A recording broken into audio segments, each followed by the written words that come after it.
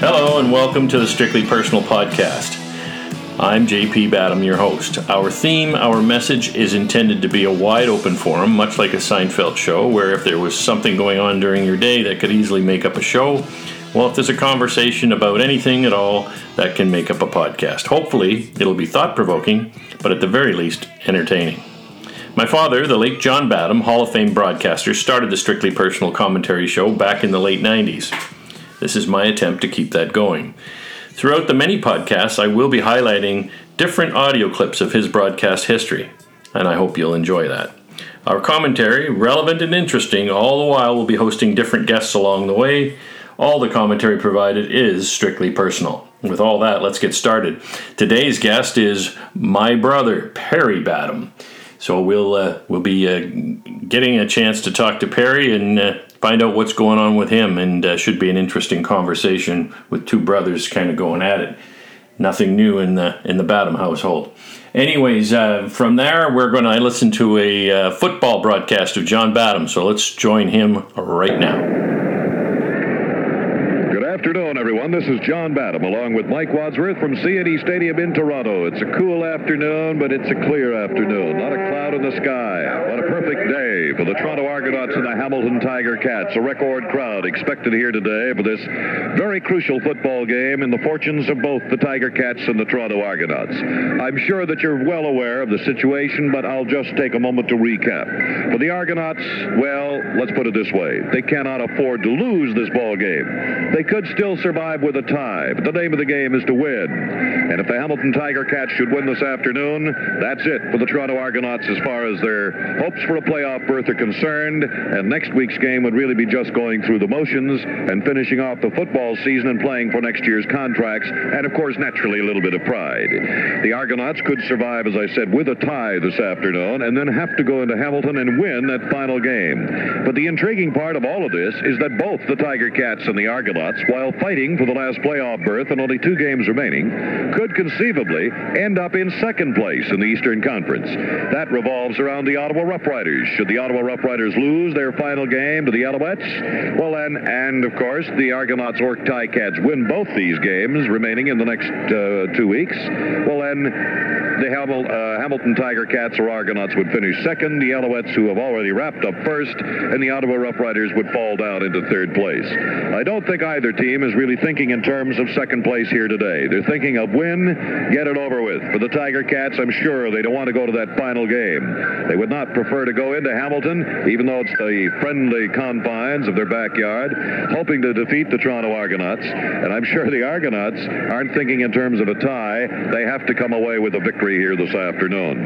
The setting is right. The teams are right. The rivalry over the years has been great. And as I mentioned, a record crowd expected here this afternoon. And there are 1 or 2 small changes in terms of personnel. The interesting feature here is the fact that the Argonauts in the last 5 games have not played all that badly. They've only lost 1 and tied 1. The Hamilton Tiger Cats haven't been successful in the last 3 or 4 games. And yet, many feel the Argonauts might not be able to do it against the Hamilton Tiger Cats. For his brilliant and expert assessment, Michael Wadsworth. Well, John, I think you pretty well summed up the importance of this. All right, that's fine, Mike. Carry on. With respect to Hamilton, you can look at them and say that they have not won having a win in their last 4 games. You got me so confused, interrupting me like that, I don't know what to say. But they've gone without a win in their last 4 contests. Toronto, on the other hand, had an opportunity to get into third place and be in a much better position going into this home-and-home series when they were in Calgary last weekend and failed to come up with a real solid effort, which would have allowed them, I think, if they had that mental attitude to the game, they would have been able to come away with a victory, but they did not. So that in one sense, both clubs have a lot of negatives going into this game, and yet what you pointed out is the hope that is there for each of them, what they can achieve, not only this afternoon, but in the home-and-home series themselves. not only third place, but the opportunity for second place. And what is significant about that, of course, is that in the semifinal playoff, you then have the home ground, and that is of great importance in terms of trying to achieve Eastern supremacy. So that a lot is on the line here for both clubs. There's a great history in terms of rivalry between them. And I think it's a game that you can only be able to determine as the play progresses how they're going to come up with it. Both camps are talking about enthusiasm, high hopes. We can only wait and see what the game tells itself. Mike, we've talked about the Tiger Cats and we've talked about the Toronto Argonauts, but really, you know, the amazing thing is there's so many combinations that exist right here in the Eastern Football Conference with only 2 games to go in the Eastern Conference race. Greg Fulton from the CFL office has all those statistics. He has all those possible combinations, and I want to find out from Greg. I'm not going to try and go through it. He's got the computer mind, and we'll join him in a moment. In a minute, more Canadian pro football from Toronto. Well, I'll start us off. I'm here with my brother Perry, and I know, Perry, you just got back from Florida, and you're quarantined for 14 days, and I think you got the whole family in there. So how's that going? Yeah, it's almost the whole family. Probably missing one, which is good. But it's unprecedented totally times. Anything is totally different than anything we've been through. That's for sure. But yeah, we've been going for some walks when we can, but we're strictly with the rules. So strictly personal becomes strictly with the rules. Exactly. Kathy's making sure we all follow them. Yeah. Well, I wanted to, you know what I thought we would do is I wanted to go back in North York, and you played for the Scarborough Ghosts football, and I wanted to really, because I know we'll end up talking about football anyways, but we might as well go back to where it all started for you. It's the Scarborough Ghosts football when you were about 10 years old. Maybe tell us a little bit about that. Yeah, that was we had just moved from Regina, and I guess how I got to play, I don't recall how, but I guess discussed it with Dad, and we signed up. I think I was probably 10 years old, and Scarborough had a tackle football league at the time, and I was able to get on the team. I think we signed up late, but I got on, and ended up having a lot of fun. It was actually at the very end of the year we had the reception, and Jim Corrigal was there. Some people would recall that name. He was a great lineman for the Argos, big Jim Corrigal, and he presented me with the MVP trophy. So that was a fantastic opening year for me, and sort of got me on the. You know, it was interesting because you and I growing up had lots of football exposure with Dad being so instrumental in broadcasting the CFL back in those days, and it was instrumental in terms of why we came to Ontario. He came here to broadcast football. He even had the CFTR car with the flashlight on the top, and you know, and I remember you playing football and having actual real football equipment on. I remember being quite impressed with that. I was a year younger and wasn't ready to play yet, but I took a keen interest right after that. So we eventually moved to Mississauga in 1971, I believe. And Dad was also pretty instrumental in getting involved in starting up the Mississauga Football League. At that time in Lochinvar, I remember the car. He used to bring home the car, and it said, Voice of the Argos, CFTR, CHFI 680, it said. So, of course, everywhere we go, we get looks from people, but obviously good looks, and we always loved to see. We always loved that. But then, of course, when we moved to Mississauga, and Dad was the voice of the Argos. We used to go down to the CNE Stadium, and he'd have the car, and we'd park the car right inside the stadium. People wouldn't realize back then they had that huge stage where the groups. That's another story. Groups would play Beach Boys, Supertramp. I used to see all of them at the exhibition stadium. But he'd park the car right in there, right next to the stage, and after the game, we would go right. We'd head to the car, and we'd drive out, and it was quite the fun times, that's for sure. And then Mississauga Football League. Dad got heavily involved in that, and as you know, was ended up being the coach. Coach with Pete Martin. Pete Martin was also on the broadcast with that as a color. And I was actually, matter of fact, I run into Pete now and then at Good Life. Won't run into him for a while with what's breaking up with the virus going on. But I ran into Pete a few times, and just in the last couple of months. And we would talk about the Mississauga Football League and how he coached. And he remembered when Dad did the down and out, fell, did the shoulder. Yeah. He remembers going to help him up, and Dad saying, "Oh, no, it's the shoulder." So, he dislocated the shoulder doing a down and out, trying to show a few of the guys how to run a pattern, of course. But, lots of fun. But that league was a great league. Great development league, too, for all the high schools. Yeah, many good memories, fond memories of Mississauga football for myself, for you, and a lot of our friends growing up, a lot of people we still stay in touch with, and so that was always pretty exciting. And I look back at the CNE stuff too, and I remember going to the games. You and I would go to the games, and because Dad would have to do the post-game show, you and I would sit down there, and all the fans would leave, but we'd be hanging out, and the players would be coming out, and we'd get to see the players up close. We kind of thought that was pretty neat. Well, I don't know if you recall, but I'm not sure. You probably were. You might have been with me. I don't know. But there was a game where waiting for Dad, and of course he came down the stairs, but he had to go down and do some interviews in the change room. So we were waiting, and then Dave Ramey came out. He was one of my favorite players back then, and he came out. Right. And I remember, I always tell the story to people. I remember Dave Ramey coming out, and he was dressed in all black like Johnny Cash, and had a belt on with bullets, and oh my God, I'd never seen anything like it, Darth Vader. But I said, "Hey, can I get your autograph?" And he looked at me and he said, "Get it from the rookie, son. Get it from the rookie." and I'll never forget that. And those are things you always remember. But Dave Ramey, great ball player though for the Argos at the time. I guess enjoy a little bit of the media stuff that Dad did, and got surrounded by that a little bit. So I remember even going on a few trips with him out to Winnipeg to a Blue Bomber game, and to Ottawa doing a Rough Rider game. So I got to travel around with him, and it was a lot of fun. And so if I fast forward, you were just getting ramped up for football, because I remember obviously we went and played high school ball, but you went beyond that and played for Mac. That was a pretty special time for you. I recall you were, I think, the middle linebacker for Mac football, and you had a lot of good stories and times there, I hear. Well, how I got to Mac after high school, I did have.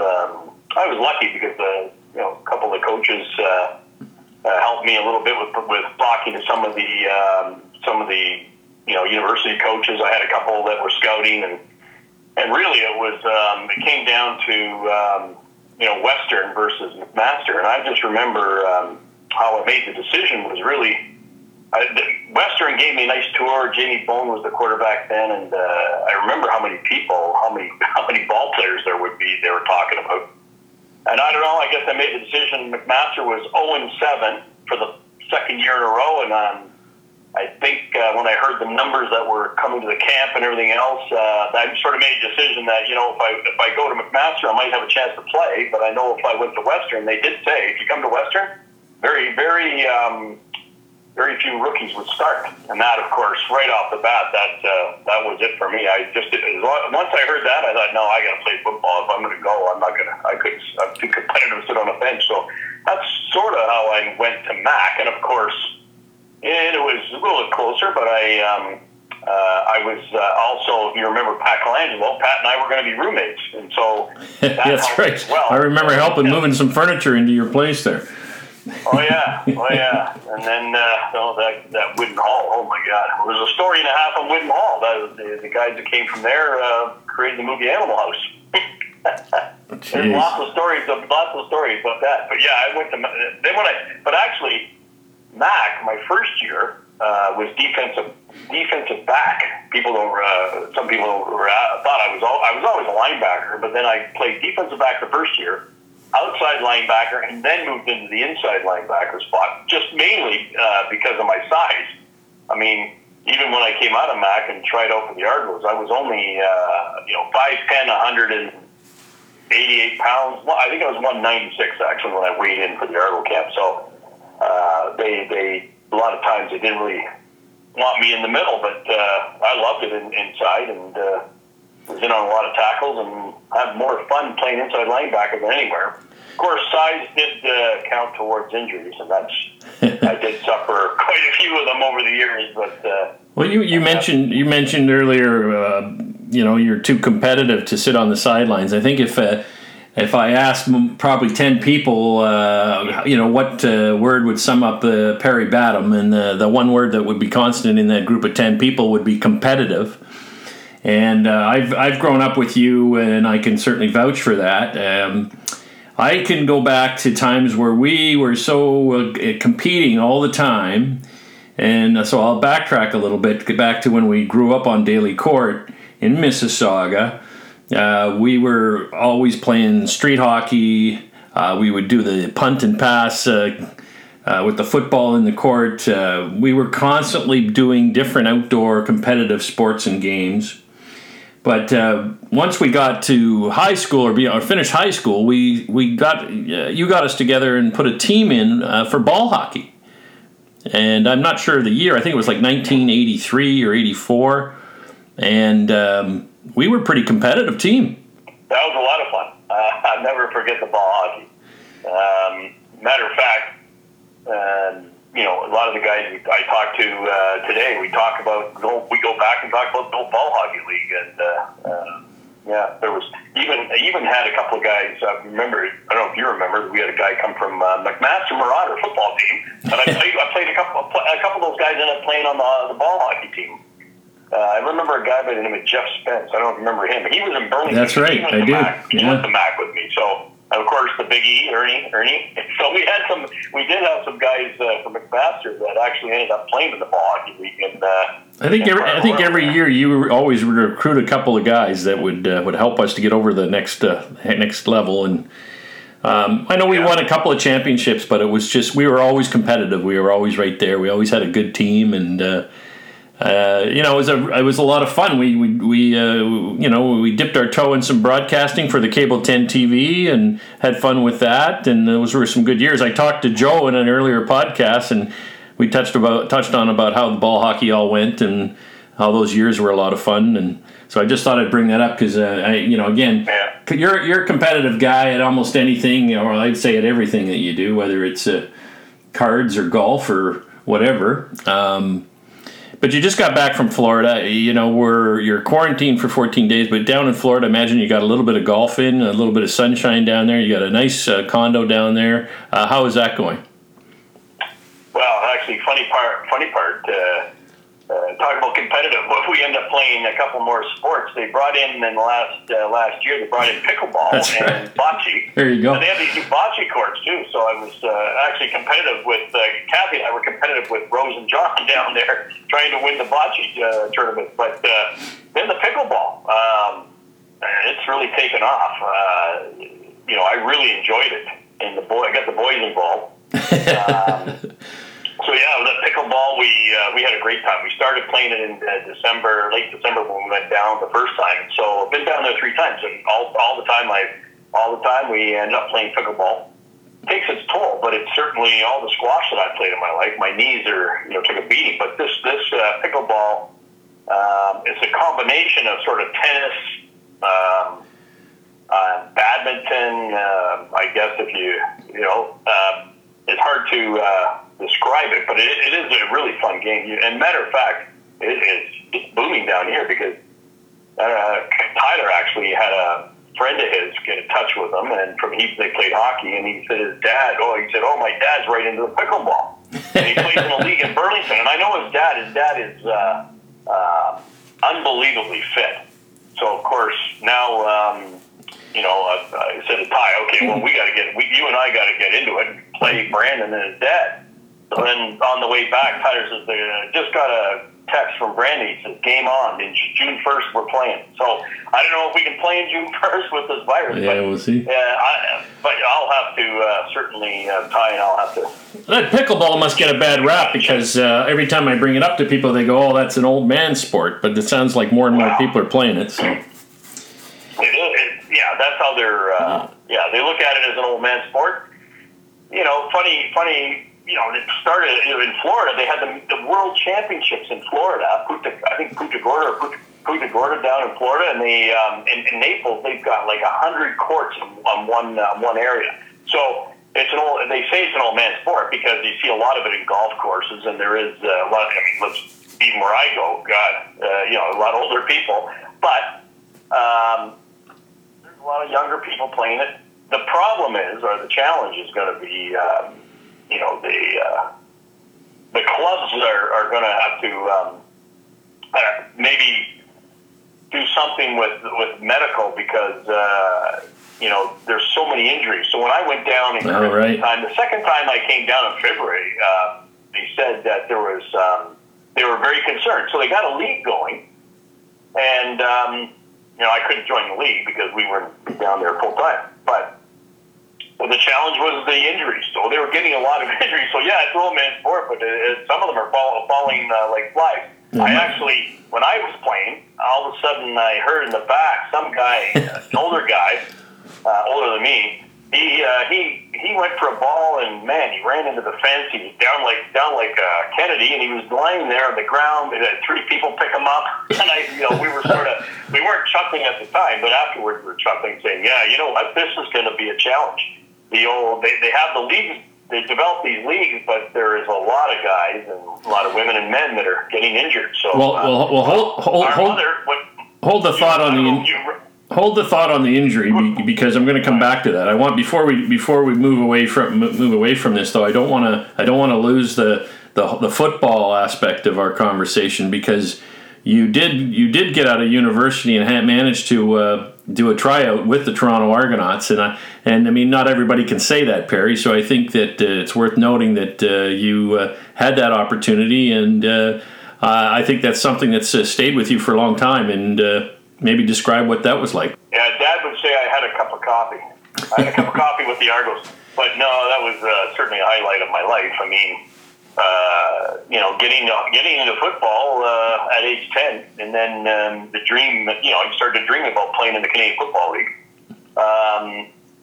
It was when I went down to the draft, I was told I was going to be drafted by the Argos, and it was disappointing. It was great, but it was disappointing at the end because I didn't get drafted. The Argos had came up to me afterwards, though, and said that they want me to sign a contract, come in the following week and sign a contract. So I thought, okay, well, that's great. That's the second best thing of being drafted. But they did say that and I know that they traded away their last 2 picks. So too bad. But anyway, that's how it started. And then, of course, I attended the camp in Guelph University and had a couple of friends of mine there that I roomed with Greg Holmes, who played at Lauren Park against us in Clarkson, and so I knew Greg, and Jeff Townsend, of course. I knew Jeff from Streetsville, and so that was great to be there with them. And then, they bussed us down for medicals from Guelph to Toronto, and I had a lot of injuries that I had over the years, and certainly one that I had at McMaster that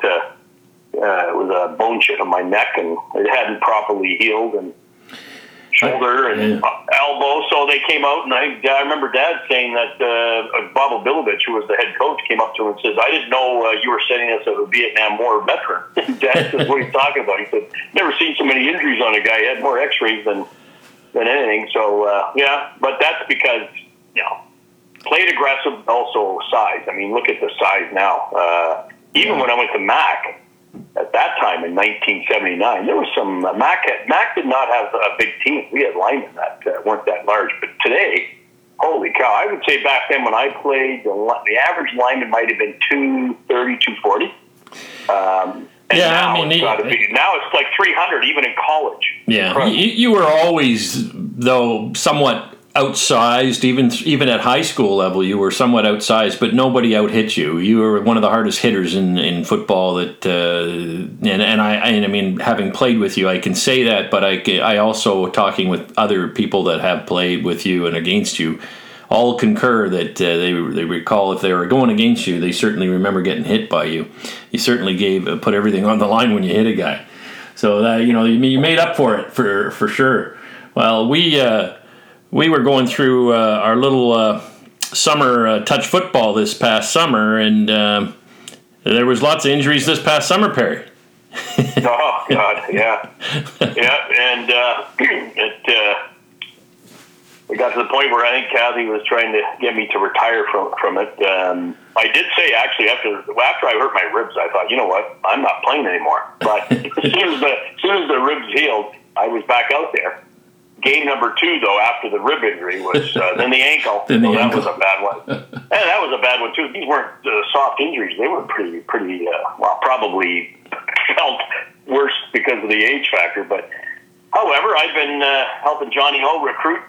We got to look at this year's team now with this going on, the virus. I don't know if we'll be. Yeah, I wonder if we'll even get to play this summer. It'll be interesting. Yeah, who knows? But it's funny because you said you mentioned the word recruiting when I was recruiting for the ball hockey. I think my whole life has been around recruiting. Absolutely, even at work. Absolutely. Through the insurance and financial industry, did a lot of recruiting. And now, after retiring from Sun Life, my title, I'm the recruiting specialist. Well, let me come to that, Perry, because what I was going to ask you is that, or just mention to our listeners that you had what I thought was just an outstanding retirement party this past November. It was a lot of fun, very emotional. It was great to see so many people out and so many accolades, and going back, spanning over 37 years with Sun Life. Well, mind you, it was different companies, but basically with the same organization for 37 years, which not too many people could say anymore. But and I appreciated you inviting me to that, and that was just unbelievable to see all the speeches and just an outstanding evening. So again, and one of the common themes of that evening was everybody talking about how competitive you were. But I do remember one of the comments made that probably a record. That you hired over your career over 400 career agents, and maybe there's nobody that's ever done that. And I thought that was phenomenal.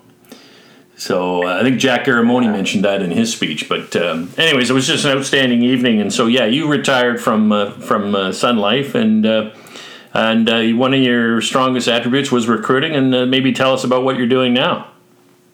Yeah. So.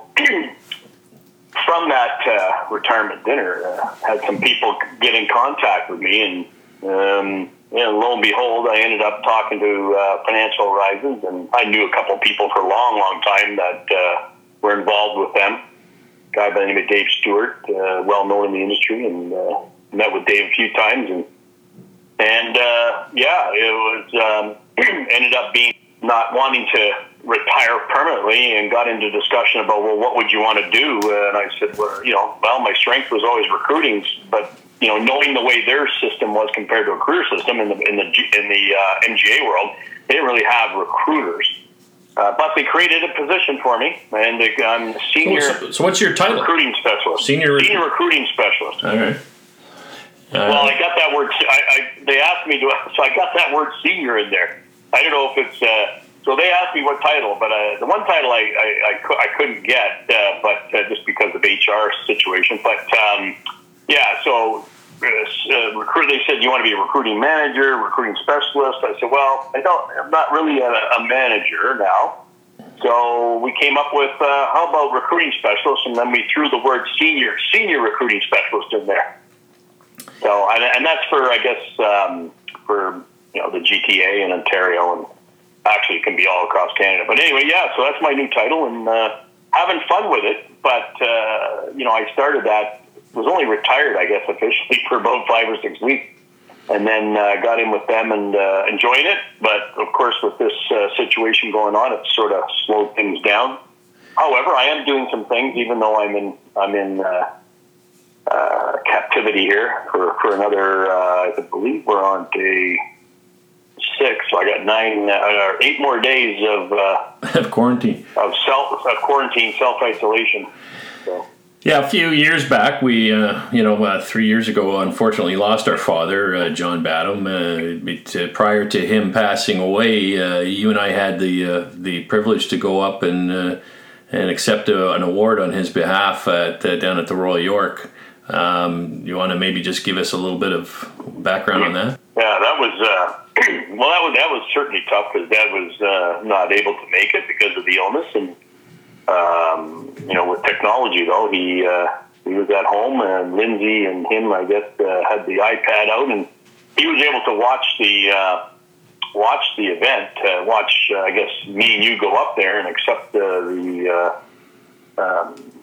his award on his behalf, and Dad did write a little speech for me, and that was pretty tear-jerking. But I added some things to it that I thought would be meaningful, and it was tough. It was I was pretty nervous when I've spoken in front of many people, and even at work, wanting to have 150 people in a room, and that was pretty tough because there's a lot of people there, and a lot of great people, a lot of people that were also being inducted as well, and we met Marjorie, the owner, Raptors GM, yeah, Raptors GM. But anyway, that was tough. That was tough. That was very difficult to hold back the tears, but it was great, and it would have been so much. I think about it all the time. It just would have been so much better if Dad, he was there to accept that, but he couldn't.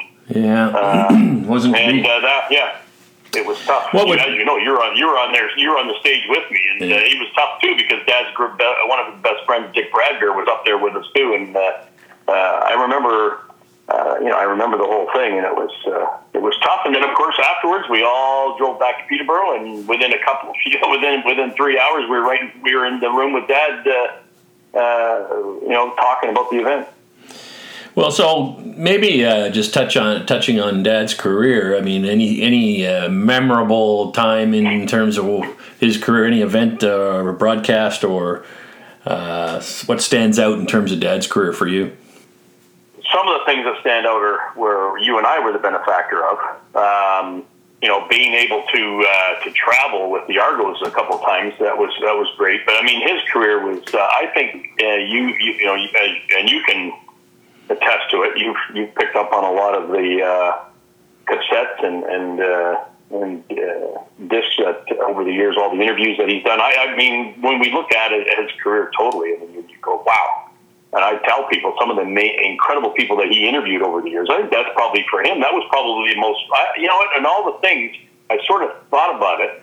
He's probably most proud of all the people that he interviewed. Where he's the voice of the Argo, doing CBC Sports and all that. But I still think he was probably more proud of the people that he interviewed along the way. And I remember when he was sick, he did tell me a couple of things. I never knew the Howard Cosell story, though. That was pretty funny when he was in Europe. That was he'd met Howard at the '76 Olympics in Montreal. Yeah, so, that's right. Right. Yeah, that was a great story. Pretty funny story. Yeah. And then, of course, we, for me, it would have been great, if I would have caught on with the Argos. He was the voice of the Argos that year. Who knows? That would have been a lot of fun. I'll never forget one broadcast, though, and that was in 1971 when Leon McQuay fumbled the football. I remember being in our basement. Yeah, that's right. In Mississauga, Daly Court, and we were in the basement. We and like we had in the past, we lowered the volume on the TV and put the volume on the radio up and had listened to Dad broadcast it while we watched it. And he broadcast on the radio, of course. And, we were all there watching that. And I remember listening to Dad when Leon McQuay fumbled that football.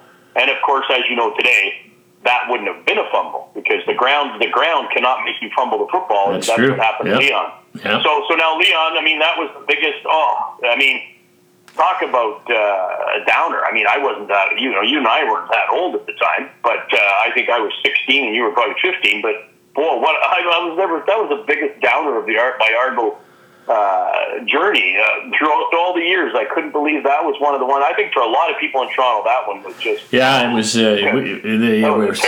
It was so anticipated for them to win, and to have that fumble cost them the game. Yeah. Yeah, but lots of memories with the broadcast. I love listening to the broadcast, but no, I think with that, and then you and I got to go on a couple of trips with them out west. That was a lot of fun. Yeah. I still have the picture. I still have the picture of Bobby Hull with that. When I was just going to say the Bobby Hull when we went and met Bobby Hull, and when he signed on with the Jets for the WHA. Yeah, that was a great story. First $1 million contract at that time. I showed that picture. I got it on my phone. I showed it to people. They have no idea. That's some people. Oh, that's Bobby Hull. And I said, what year do you think that is? And of course, we know it was when he was signing. The year '72.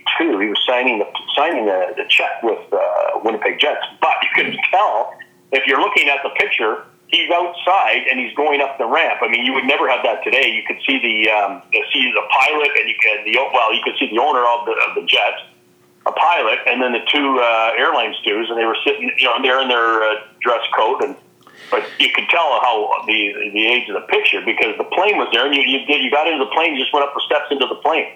So you'd never see that again today. But a great picture of Bobby Hull, I'll tell you. Well, and of course we would have heard the interview, but you taped over it when you were 12 years old. You went on the tape and decided to tape yourself over top of the Bobby Hull interview.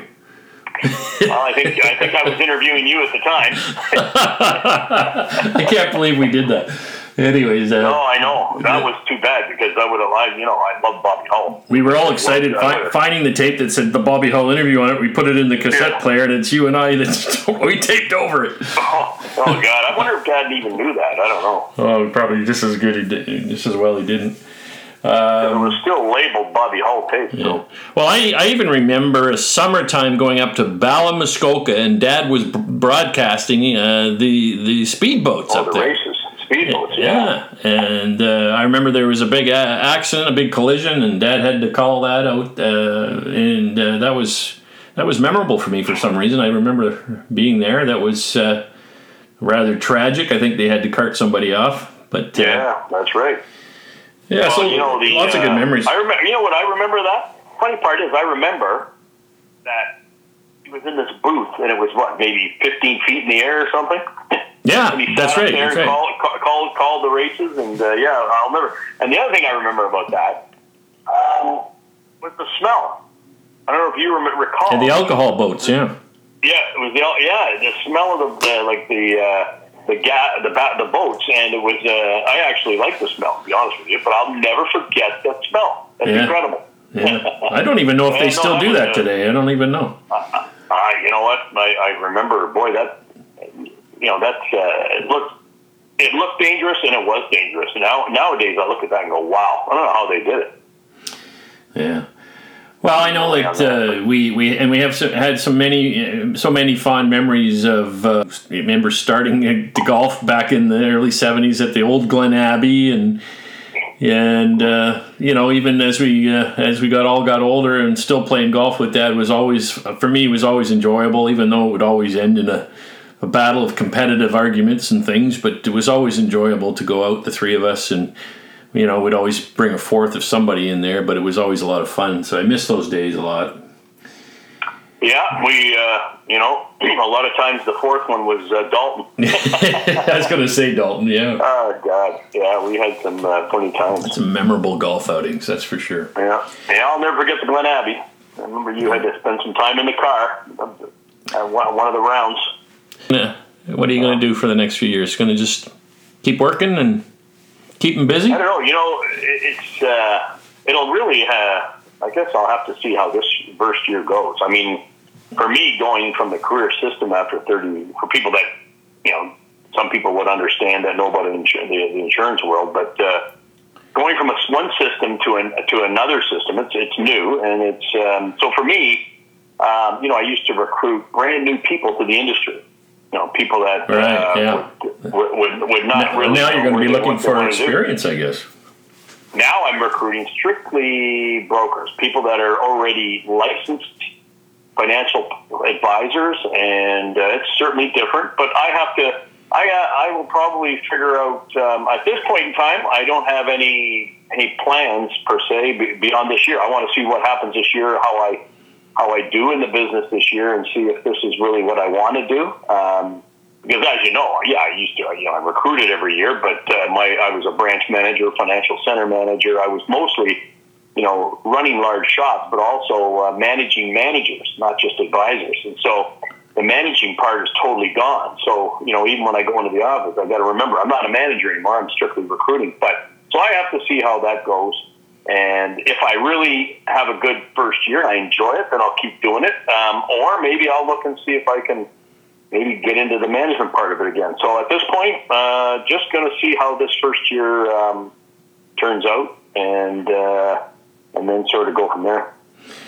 You'd asked me earlier how long this podcast goes. We're already 40 minutes in, so what I wanted to do, Perry, is what I typically do would ask my guests to pick a song that they wanted to end the podcast on. And I thought, rather than ask you that, I thought maybe what we would do is we'll go out of our podcast, and I'll play a little bit more broadcast of some football that Dad did, and sure. I think that would be enjoyable. What do you think? Yeah, do it that way. Well, I appreciate you coming on. We'll do this again because you and I have lots of stories to share and talk about. But why don't we wrap this up now? And I appreciate you coming on, Perry. Certainly under the situation, being both quarantined here and actually not living too far apart, we normally would be face to face. But thanks for doing this over the phone today with me. Hey, it's been a lot of fun. Loved it. Thanks for having me on. All right, we'll talk to you soon. All right, Paul. See you later. The Toronto Argonauts will kick off to the Hamilton Tiger Cats. There is a wind blowing.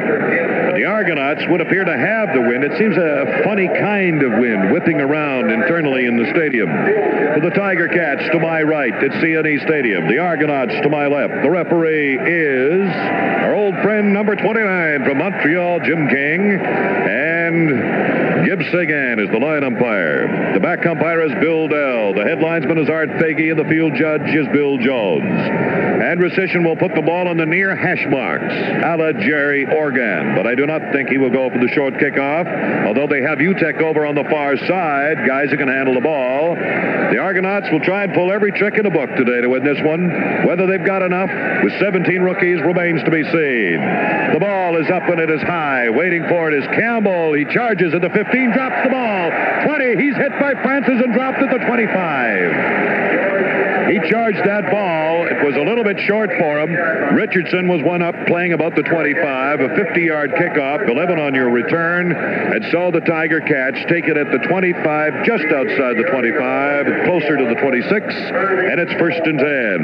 And the man that will guide the Hamilton Tiger Cats, at least to start here, is an old... Well, you played with Don Jonas? Oh, you certainly did, Yes, John, you in 1970. Yes, you did. That long ago, eh, Mike? Hopkins and Fleming in the backfield. Jonas calling signals. Looks for Evanson. Gives to Hopkins. First time. He's finally spun off, and he's dropped at the 30. A gain of 5. It'll be a gain of close to 5. Make it 4 right at the 30-yard line. But, Mike, you pointed out earlier, you didn't elaborate. You felt maybe the Ticats might try and run at the Argos. Well, as I say, they put Bob Richardson in as either a slot or a tight end in place of Gary Kuzik, and as a result of having that big man there, I think the primary reason is to shore up that blocking as we see him actually coming out as a tight end along with Tony Gabriel and Terry Evanson being a flanker. Henley wide to the right, Evanson left as Jonas is going back to pass. The rush is on. He looks to the sidelines. He throws deep downfield. Evanson's got it at the 50. He got right up in front of Larry Utek, and the Ticats are moving to the 51 is where they're going to mark it on the sidelines. And Mike, he had a little time. Joe Moss told me the Argonaut front four has to do the job today. That's the key. That's where it all rests from the defensive point of view is Scott, Stillwagons, Liggins, and Corrigal. They've got to get in there and break up those offensive plays. First and 10, Ticats. Their own 51 near hash marks. Evans should left. The Argos were way offside. Here's Jonas rolling right. There's some room. He's looking downfield for Henley. There's the throw. High in the air, and it's tipped away by Billy West at the 25. But the Argos will be offside. Jimmy Stillwagon trying to anticipate the call and get that big pass rush that you were talking about, John. Encroached in that line of scrimmage, tried to get back, but Ken Ferguson, the center, very alertly snapped that ball while Stillwagon was still in that area. As a result, Hamilton undoubtedly will take the 5 yards and have a 1st and 5 situation. On the last play, Billy West doing a fine job of staying with Garney Henley as Jonas tried to hit him deep on that sideline area after having rolled to the right, and West just turned in time to get a hand on the ball to deflect it away. Because had he missed it, of course, Garney was well inside Argonaut territory. Now the ball at the Argonaut 54, where it'll be 1st and 5. Again, the backs are in tight, and Jonas calls signals. The ends in tight. That's Gabriel and Richardson. Jonas on 1st and 5 gives to Fleming. The Argonauts wagon had him at the 55, but he barely gets back to the line of scrimmage, so it's really no gain. Argos are setting up defensively very much against the run. They've got both defensive ends on almost each play very wide for that pass rush and taking the linebackers, outside linebackers, to the inside. So they have a lot of linebacking support in terms of any running between those two offensive tackles. Garney Henley wide to the right. Billy West covering in defensively. Evanson to the left. 2nd down. 4.5 to go. Jonas rolling right, looking for Henley. Rolls out. Henley's open, but there's the chase on Jonas out of bounds. He does not have that 1st down. Good job by Corrigal getting outside and running him out of bounds right back at midfield, so there's an actual loss on the play back to the 55-yard line. The Ticats will be 3rd down and about 6 to go. An excellent job by Corrigal, because Hamilton kept Tony Gabriel in at the tight end, blocking on Corrigal, forcing him wide, and it also pulled Ed Chalupka from the left guard, so they were really double-teaming Corrigal in effect, but he was able to string it out and force Jonas to that sideline area when the secondary done a good job of coverage to that side. High snap. Sutter gets it away. 3rd. Good kick. Waiting for it is Wayne Allison back at the 10. He takes it, looks into the sun, and is wiped out at the 14. And so the Tiger Cats sit on the defense. The Argonauts offensively with 1st and 10 at their 14. The Argonauts with Mike Ray leading the attack will try and get something going. I think Mike Ray, John, in the last number of games has come on offensively. Even in the Calgary game, the Argonaut offense had been a lot sharper, particularly in their passing game. We saw them do very well in that first half against the Stampeders. It was more a defensive letdown, and that has been their strength throughout most of the season, but it was more the defense that let down last week, I felt. Wide to the right is Chuck Hurd, even his left, but not that far out. I formation. Ray calling signals, turns back to Doyle Orange, inside, bulls his way, still going, breaks up to the 19-yard line. Good effort by Doyle Orange. He just couldn't get that extra step to get outside or slash back into the middle as Al Brenner finally made the tackle on the play. It'll be a gain of 5 and 2nd down and 5. Outstanding balance. It appeared that Orange had been stopped just about the line of scrimmage as they went off that right side, testing Larry Brame and Ezo Bibbs, the defensive end of that area. It seemed to be jammed up, but somehow he maintained his balance and picked up 5 where there appeared to be very little. Hands are in tight. That's Mueller and Simpson. Hurd is wide to the left, even right. I formation, 2nd down and 5. Ray calling signals. Calls, gives to Shuttlesworth, left side, diving. No, sir, forget it. Shuttlesworth, who has not broken out for anything more than his so-called average kind of running, is stopped at the 23-yard line, and the Argonauts will be 3rd down and a good 1.5 yards to go, and they'll be punting. No point. You're not going to gamble here or do anything foolish. They were going in that 2nd and 5 situation, John, against the strength of the Hamilton defense. Their top defensive man, Fred Grambeau, is the tackle of that side, along with Mike Samples at the end. But most importantly, they always take their strong side linebacker, Larry Brame, put him to the same side that Peter Mueller lines up on. Had they gone back to Larry Simpson's side, they would have been running at the weaker side in terms of the tackle and defensive end, and also Bobby Krause, effective in pass coverage, but not as strong against the run. Adversition punting. 3rd down. Gets a wobbly ball. Charging it is Walker. He's going to take it at the 50. He goes outside to midfield and is hit back. And stopped to the 54. And so the Hamilton